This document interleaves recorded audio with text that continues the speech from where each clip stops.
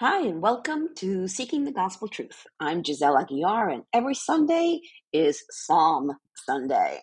I'll be reading one or two Psalms and explaining how they point to Jesus Christ and the good news of his true salvation and/or Bible prophecy. I'll also show you how to pray the Psalms. I pray that as you hear God's word, it will inspire you to study the Bible daily for yourself. Seek the truth.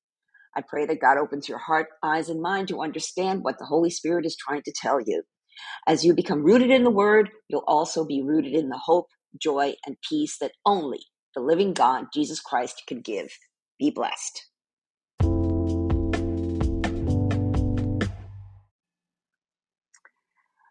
Psalm 54, how to rely on God each time you need hope and help. When you look around at what's going on in the world today, it does seem hopeless. If you focus on the bad news, and the hope of the good news fades away fast. In this psalm, David gives us a prayer to pray when we need hope, which is every day. Let's dig in. Psalm 54. For the choir director, a psalm or maskil of David regarding the time the Ziphites came and said to Saul, "We know where David is hiding," to be accompanied by stringed instruments. Come with great power, O God, and rescue me. Defend me with your might. Listen to my prayer, O God. Pay attention to my plea, for strangers are attacking me. Violent people are trying to kill me. They care nothing for God. And he has an interlude here. That means the word in some translations is Selah, which is pause and reflect. Verse 4. But God is my helper. The Lord keeps me alive. May the evil plans of my enemies be turned against them. Do as you promised and put an end to them. I will sacrifice a voluntary offering to you. I will praise your name, O Lord, for it is good. For you have rescued me from my troubles and helped me to triumph over my enemies. That's Psalm 54. This is a typical need hope psalm or need help psalm. And this is one of many. And they have the same structure. There's an anxious plea for help, then a realization that God is their only hope, and then there's gratitude, praise, and worship. Well, what's going on? Well, David wrote this psalm when he was being hunted by King Saul, and you'll find the story in 1 Samuel 23. And if you're not familiar with that, then click on over to my blog. The link is in the show notes, and click on the link for 1 Samuel 23. I've done a study on that. David faced betrayal from his own countrymen. He didn't know who he could trust. Consequently, David ran to the only person he could trust, God. David knew that God has an unchanging character. In other words, when friends and family betray you, God is still there no matter what. He has your back. And God keeps his promises. God anointed David as king of Israel, and he was not going to let Saul and his minions get in the way of his ultimate plan. And by the way, his ultimate plan is found in 2 Samuel 7. And again, click on over to my blog and click on his ultimate plan to check out the details on that. David also knew that vengeance is God's. He doesn't have to worry about it. We don't either. The wicked will get theirs. We see that in the book of Revelation. In the end, David is so grateful that he promises to make a voluntary offering. That is a sacrifice or offering above and beyond tithing 10%. So where's the gospel when you need hope? Well, the folks who spoken gospel explain, quote, in a world of enemies and flaky allies, we need a name we can trust to save us. And God has given us his name. God's name is Jesus. Jesus is the embodied, visible, and tangible faithfulness of God to his people. Jesus promises to be the only name that never flakes. When Jesus walked among his people, his experience was similar to David's. He knew what it was like to have his own kinsmen turn against him. One of his own disciples betrayed him. He handed him over to his murderous enemies. Nevertheless, Jesus trusted God and did not take vengeance into his own hands. He knew God would remain faithful to his own name, and God raised Jesus from the dead just as God delivered David. And now Jesus offers deliverance to all who trust that his name is the same yesterday, today, and forever.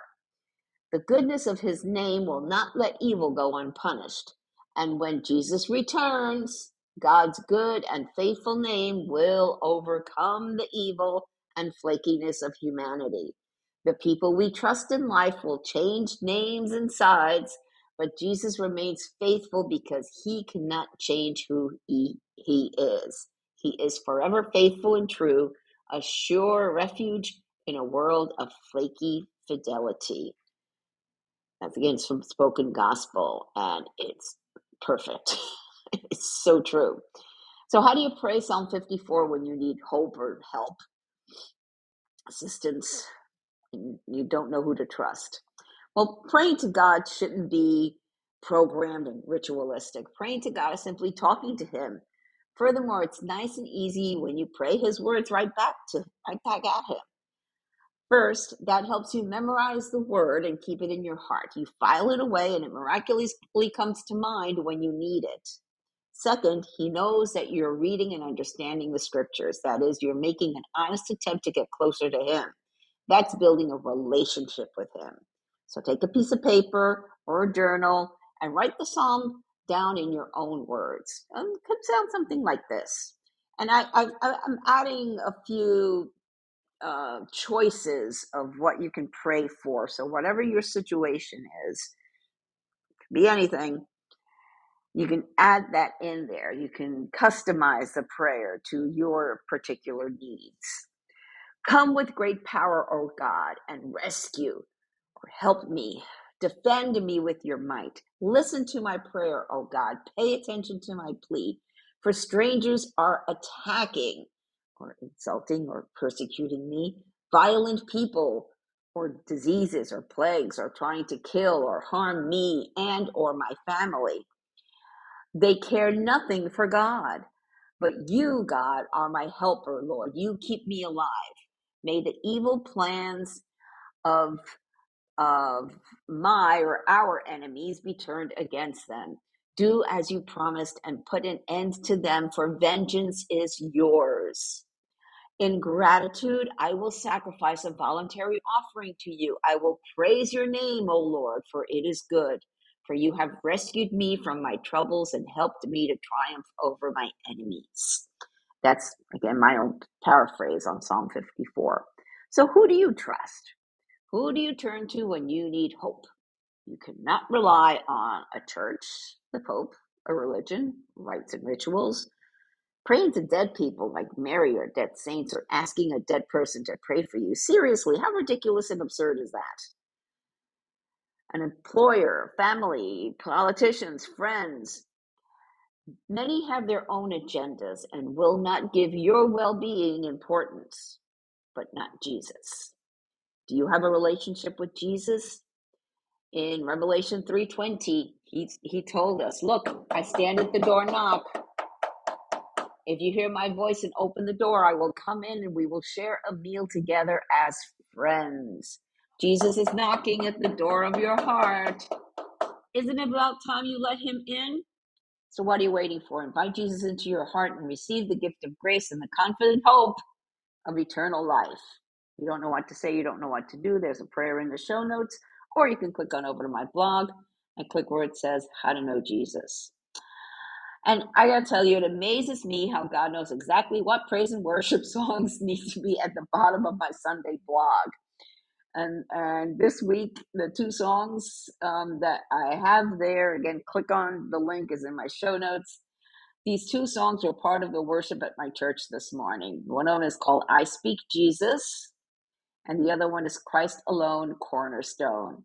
And when you listen to these songs, and you can sing along with them, because I post the YouTube videos with the lyrics on there with the words, sing along and worship the Lord.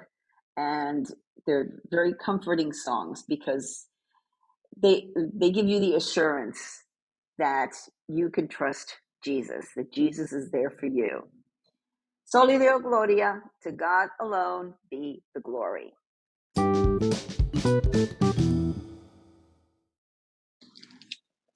If you're just starting to read the Bible and prefer to hold a book in your hands rather than use an app, it's a good idea to get a study Bible. But which version or translation is best? There are too many to choose from. As a former Catholic, it helped me to have a Bible translation in plain, everyday English.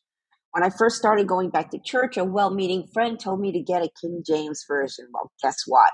I got frustrated with the these and the thous and stopped reading it, totally defeating the purpose. Eventually, I got the New International Version, and that was great for a new Christian to get into the habit of reading the Bible daily. Today, I also study from the New Living Translation. I'm an affiliate of Christian Book Distributors, and I've chosen 2 study Bibles that would be great for the new Christian believer. Check them out. The link is in the show notes.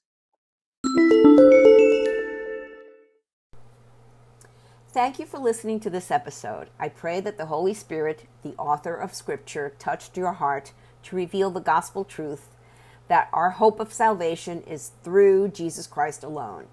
If you have any comments or questions, feel free to reach out to me via my website or social media.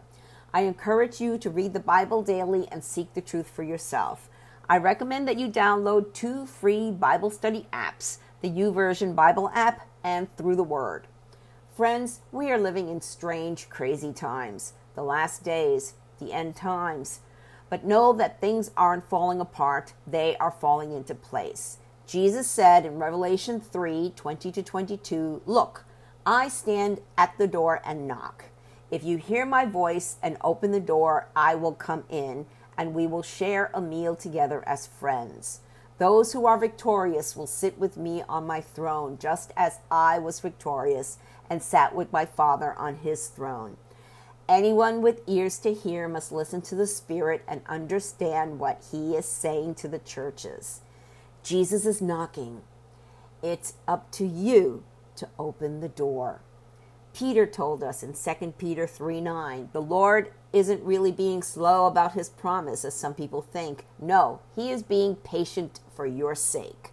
He does not want anyone to be destroyed or perish, but wants everyone to repent. Jesus is coming back soon. Are you ready? Repent of your sins and invite Jesus into your heart right now. If you don't know what to say, there's a prayer in the show notes and on my blog. Jesus said in Matthew 24:14, "And the good news about the kingdom will be preached throughout the whole world, so that all nations will hear it, and then the end will come." Soli Deo Gloria, to God alone be the glory.